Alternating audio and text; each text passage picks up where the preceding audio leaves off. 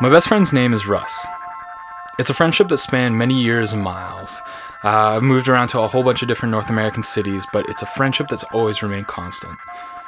And that's primarily because of phone calls. Calls about life, family, sports, jokes, and pretty much everything else in between.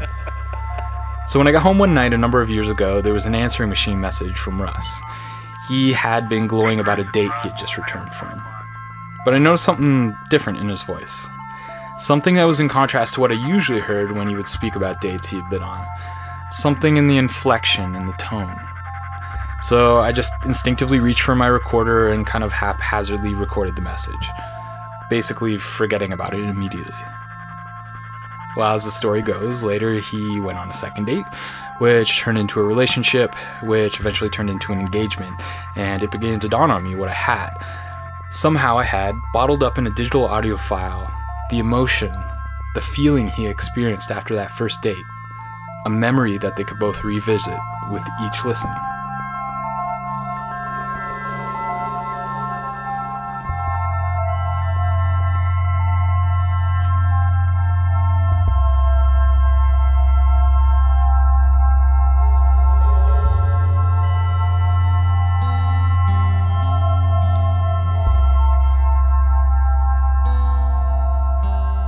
This week on the show, we're going to go back to square one.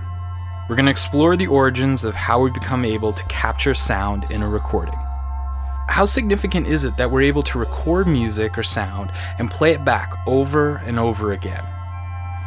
It's only been in the last handful of generations that we've been able to distill and bottle a magical musical performance on tape, to be able to transcend the space in which it was originally performed and then to play it on repeat, if we so choose. Prior to this, music existed solely in the time and space it was created, and often for some type of social purpose. Music was at family gatherings, at religious ceremonies, or just plain old concerts. So how does our ability to bottle up music, to be purchased, placed on a shelf, and revisited on a whim, how does this change and alter our perception of the music? And why do we need these artificial memories so much?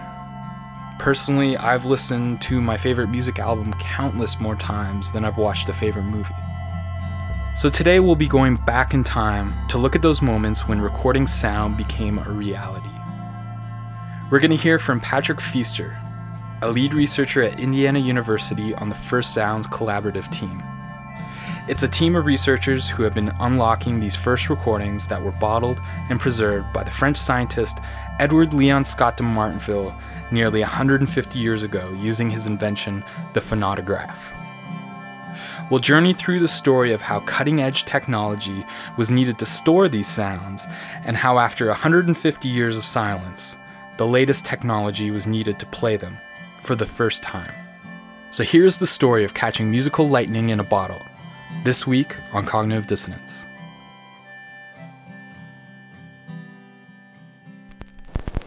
Hello, readers.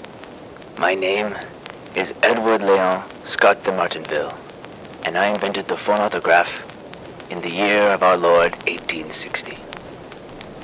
It was brilliant! Well, the phonograph has been known about for quite some time. Pretty much any standard history of the phonograph will mention it. But typically it'll be described as a kind of a dry piece of scientific apparatus, something that was used by scientists to record maybe a few snatches of vowel sounds or organ pipes, or to compare the sound of a violin to the sound of an oboe, things like that. There was really very little suggestion in anything that had been written about it that it was ever used for anything more interesting than that. So, although people have realized for many years that in theory it should be possible to play back a phonograph recording, there was never any real excitement about going out to find them, because nobody really expected to find anything terribly interesting.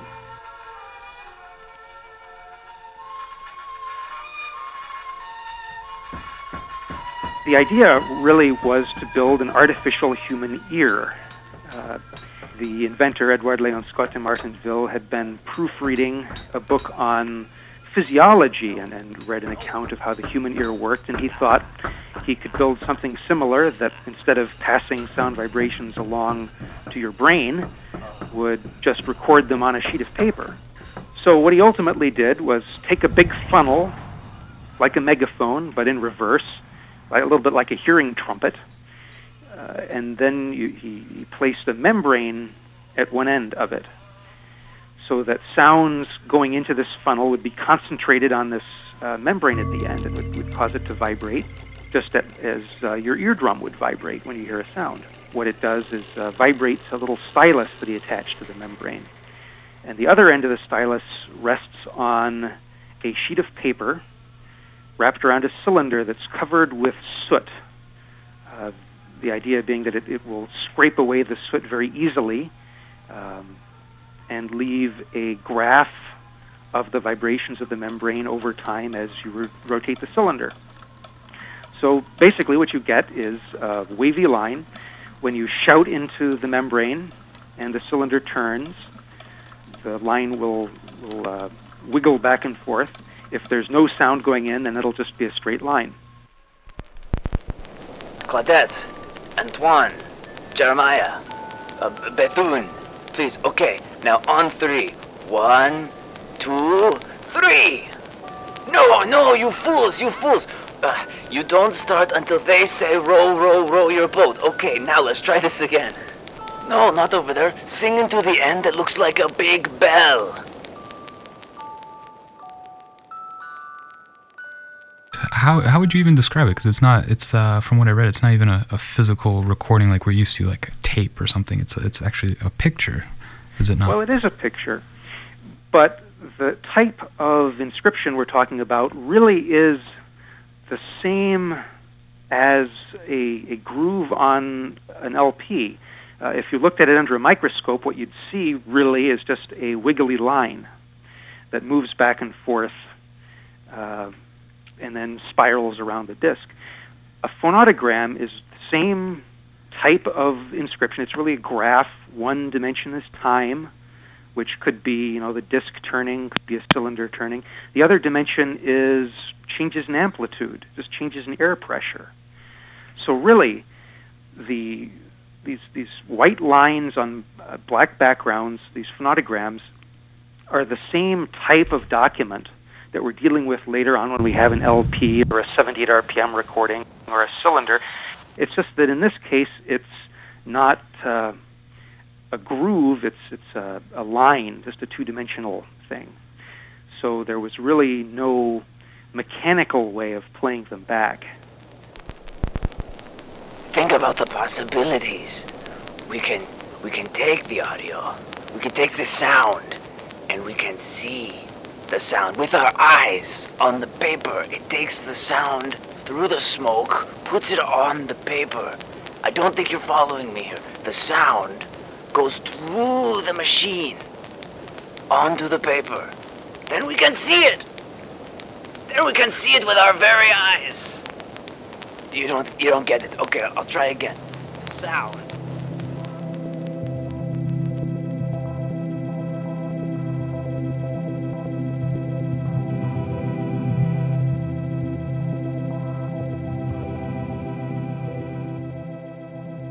While researching Leon Scott and the phonautograph, my mind kept returning to a familiar phrase. It's like trapping lightning in a bottle. What Leon Scott inadvertently stumbled upon was the idea of capturing a succession of moments in time. Take them, bottle them up, listen to them over and over, place them on a shelf, rediscover them when you need them. With the concurrent technology of photography being developed, the relationship with memories had suddenly become non-linear. Suddenly we could capture moments of music, of theater, of love letters, of presidential addresses. Put them on the shelf to be looked at, listened to, and reconnected with. But unlike a photograph, which documents a single moment in time, the phonautograph, with its hand-cranked cylinder, was achieving something greater.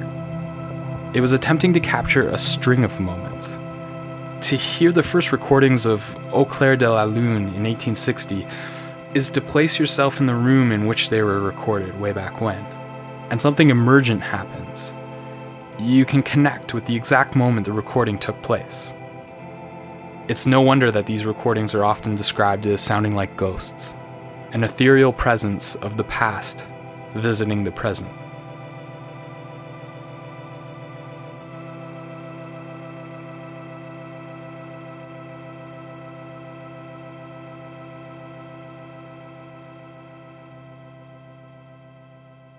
It's fascinating that this was a construction of an artificial ear, but am I right in saying that he had no intention of using this as playback? Like, he just wanted to document these sounds? Exactly. There was no idea at the time of playing these recordings back. That just was not part of the plan at all. What Scott was hoping would happen is that once there was time to study these inscriptions, people would learn to read them. And there was really no reason to think otherwise at the time. Nobody had really tried to read one of these waveforms before. Let's say it's late at night. You don't want to disturb your aunt who's sleeping in the next corridor, but you still want to listen to Beethoven. Here's what you do. You don't listen to Beethoven, you read Beethoven silently by watching the sound on the page. For example, let's say you're at a wedding and very boring. These people, they should not be getting married. The man is obviously not very interested. Well, you can just open up a book full of sound and listen to a much better wedding that we have been visiting with the machinery, and we have recorded it with the black smoke. It got on the lady's dress, but that doesn't matter because we have the sounds. Don't you? No, you don't. No, you don't get it. And really, this is the same type of image that we deal with all the time today when we use audio editing software. You see a wavy line pop up on a screen. You can edit it, look at it. You can see the loud parts, the quiet parts. Some people can learn to recognize the actual wave shapes to some extent. So he thought eventually, once there was time to study these, that people could learn to read them, to sit down in the comfort of your own home with maybe a book with these waveforms in it, where you could sit and you wouldn't hear these being reproduced, but sort of in your mind's ear, you could reimagine a great performance of an actor on stage, or a great singing of an operatic aria. So really the same type of material, but you'd read it visually rather than hearing it. That's incredible.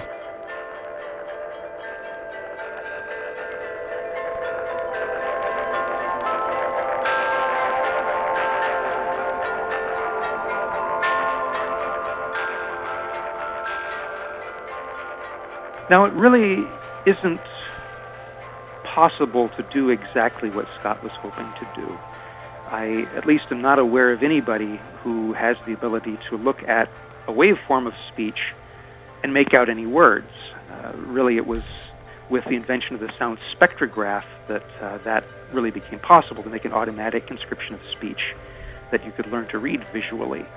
At that point, you're not graphing time versus amplitude anymore, it's time versus frequency, so it's an entirely different thing.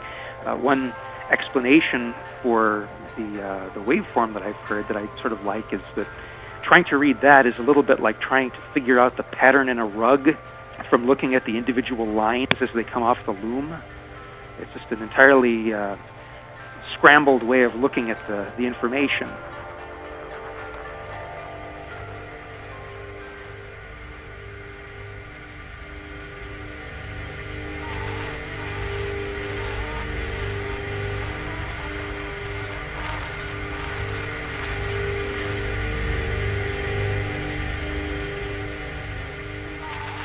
One of the ironies of life is that sometimes our greatest inventions are just merely a byproduct of a much larger, yet often unachievable vision. In his lifetime, Edward and Leon Scott de Martinville may have spent countless hours reading, writing, and tinkering with his phonograph to be able to demonstrate his seemingly ludicrous goal of reading audio. But it's the passage of time and the results of concurrent work of inventors inspired by and in competition with Leon Scott, but it's time that has colored his name and these ideas.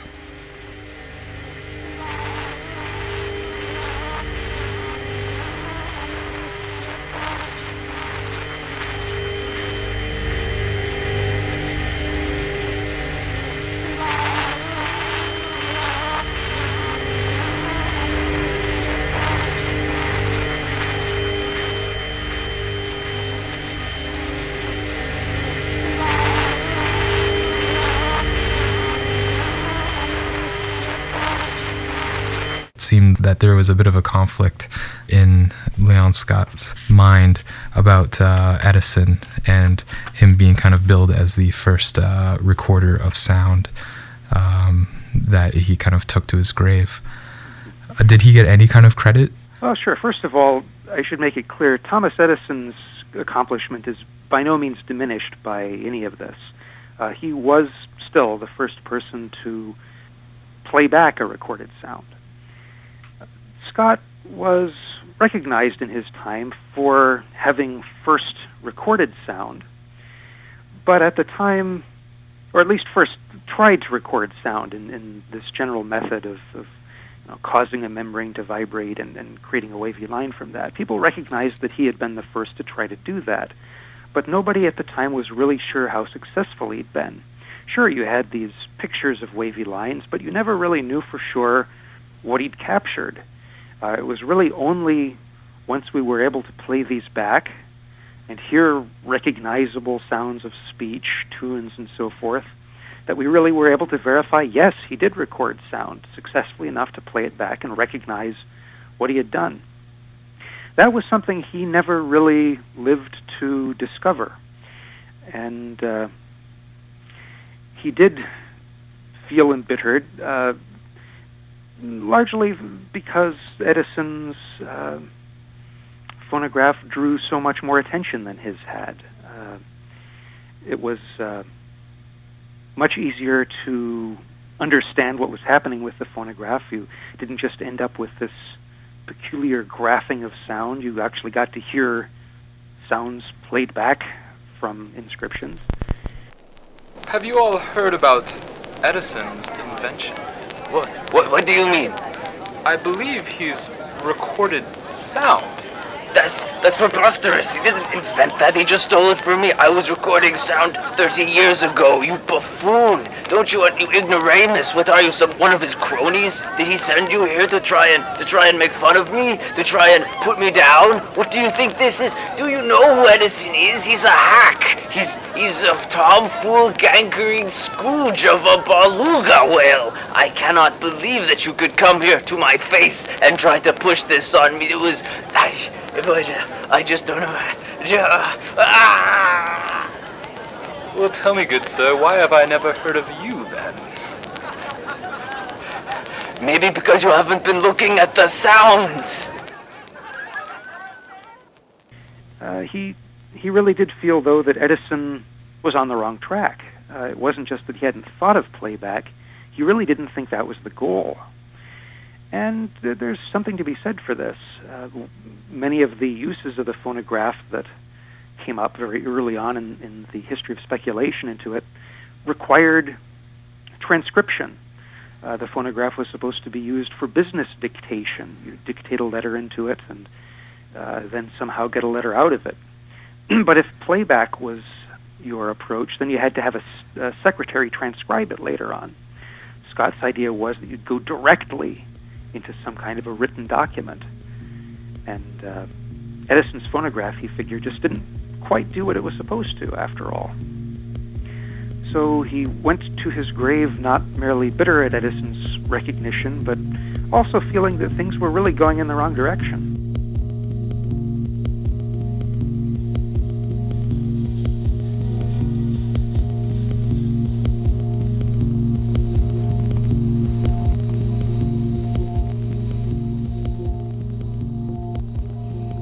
It reads like a variation on the old riddle. If a 19th century French scientist records sound on a piece of paper, but no one's able to listen to it, is it really a sound? Perhaps the most notable parallel between Leon Scott de Martinville and the First Sounds researchers is that each were presented with a seemingly impossible audio task. Leon Scott had to invent technology to encode sound into his papers, and modern-day researchers need to be able to use current digital technology to decode the audio.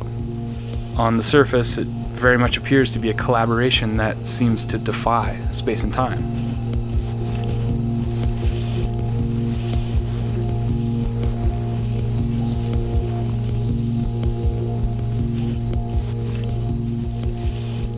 Well, with a vinyl disc or a wax cylinder or a compact disc, there's a mechanism for getting the sound back out of it. In the case of an LP, for instance, there's a groove that can guide a stylus along, and that physical movement of the stylus is what then gets turned into sound. In the case of the CD, it's being read optically.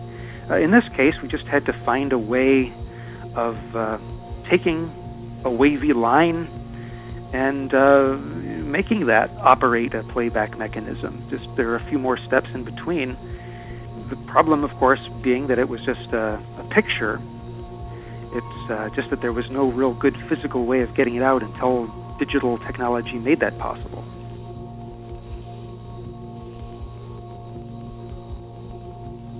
First Sounds as a whole is a sort of an informal collaboration among people who are interested in these challenges. And some of the people who are involved in that and who have been most crucial to actually turning those inscriptions into sound are Carl Haber and Earl Cornell at Lawrence Berkeley National Laboratory. They had been working on, and are still working on, methods of playing back more conventional types of sound recordings optically rather than using a stylus that actually contacts the surface, which is advantageous if you think about the risks in playing back very fragile sound recordings, wax cylinders and the like. They've been developing a method of using light rather than a stylus to play those. And so it was a fairly logical extension to go from that, playing a groove optically, to playing simply a light line on a dark surface using the same general approach. They call it a virtual stylus, but essentially what they're doing is tracking this white wavy line across a black surface and calculating where its position is at each point, and then translating that into a digital sound file.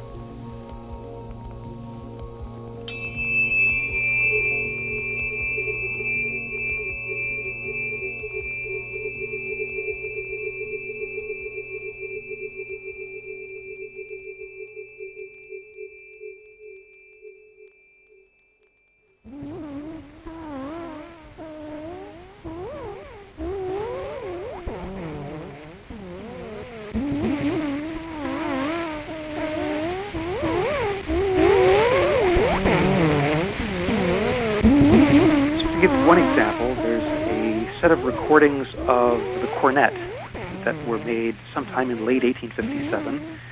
Scott was trying to study, as he writes, the timbre of the cornet, that is, to see what it is that makes a cornet sound different from a human voice or an oboe or a guitar or whatever else you might try to record.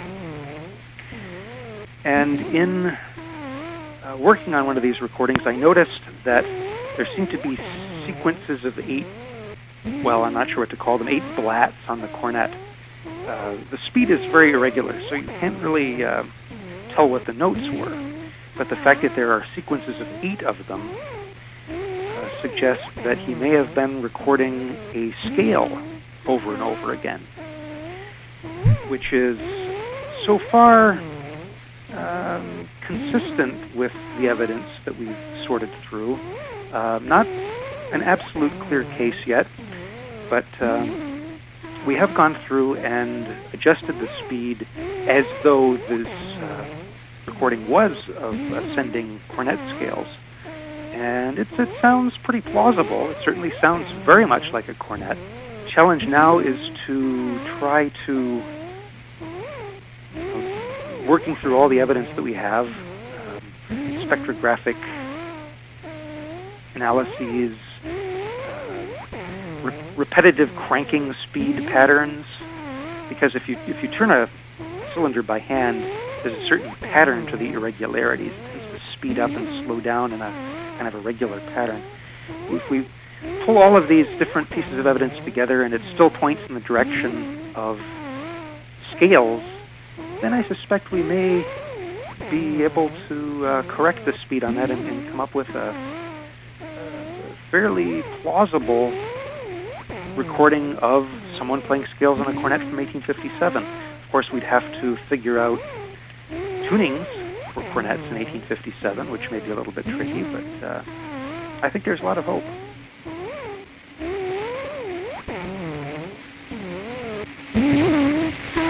First of all, it's not absolutely clear right now what counts as the earliest recording of sound. We have a bunch of recordings that Scott made when the phonautograph was fairly mature in 1860. At this point, remember that this was a hand-cranked machine, so that the speed of rotation varies quite a lot. So if you play the waveform straight off the sheet of paper, what you get sounds something like this.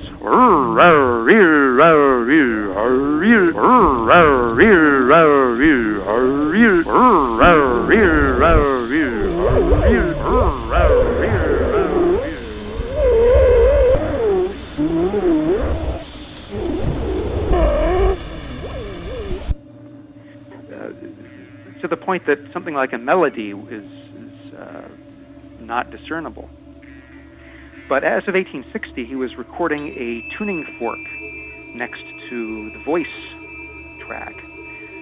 And the tuning fork, as you know, is always going to vibrate at the same frequency. So by adjusting every 5 waveforms or so to the same width, and then doing the voice track at the same time, we can correct for these speed fluctuations. So in 1860, we have recordings of Au clair de la lune,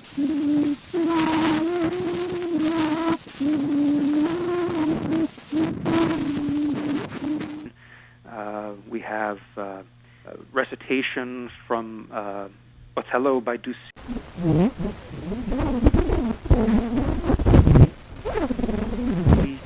We have the song Vol petite abeille.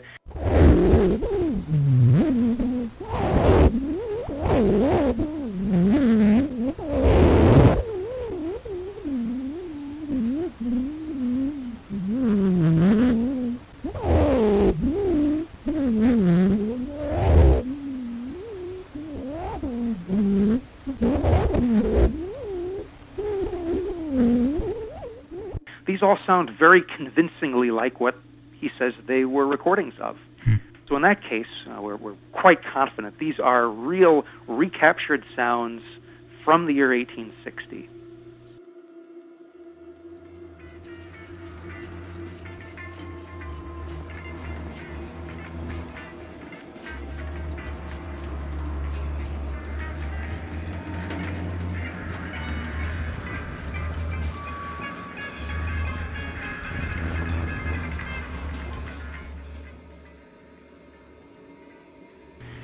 People's response to the songs and speeches that we've recaptured so far have been interesting.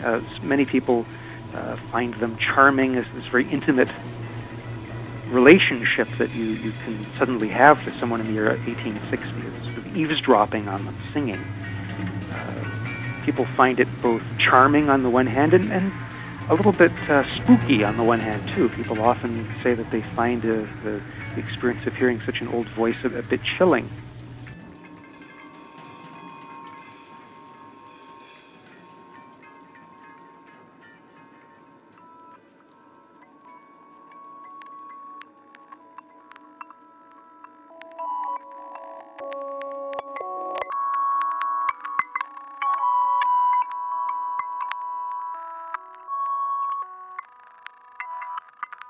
So what goes through your mind when you're thinking that this is like possibly the first ever recording of sound? I'm sure this had to have gone through your head at some point. Hearing those for the first time was really a stunning experience. I mean, specifically, I was sitting there the night after I got this raw sound file from our collaborators at Lawrence Berkeley National Laboratory. I was doing the speed correction over the course of the night. This was on Au clair de la lune. And it was probably about 2 or 3 o'clock in the morning that I finally got the whole thing done. I just didn't think I could go to sleep with an iron that hot in the fire. But so it was probably around 3 o'clock in the morning when I finally heard this voice restored to the original speed of recording, so it's not just wobbly. You can actually hear the melody of Au clair de la lune, and I just sitting there thinking to myself, my God, I'm listening to the voice of somebody singing a song before the American Civil War. And when you do a lot with early recorded sound, you get a little bit spoiled in terms of not thinking it's such a big deal to hear a voice from, say, the year 1900 or 1895. But this was just so much earlier than anything I'd ever heard before that it really was a somewhat uncanny experience.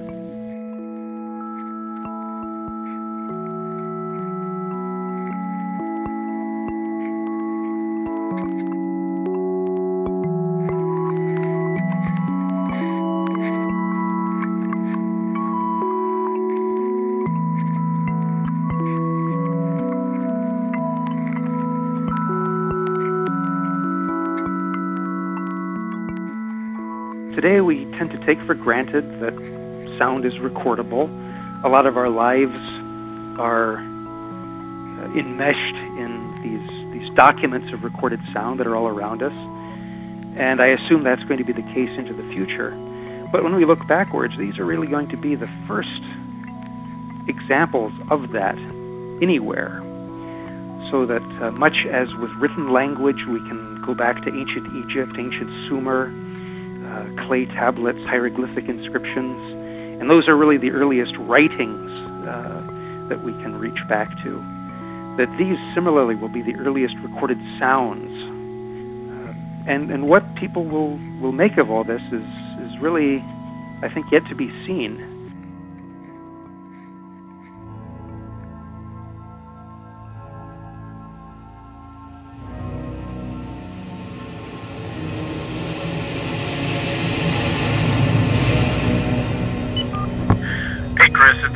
I know it's 1 o'clock, and this is definitely not the Whitman, hey, I'm in some stuff right now, kind of phone call.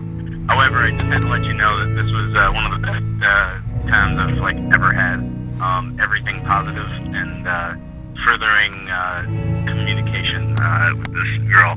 Good stuff. What a great experiment this was. We'll talk to you tomorrow at some point, hopefully. Bye. Press 4 to replay this message.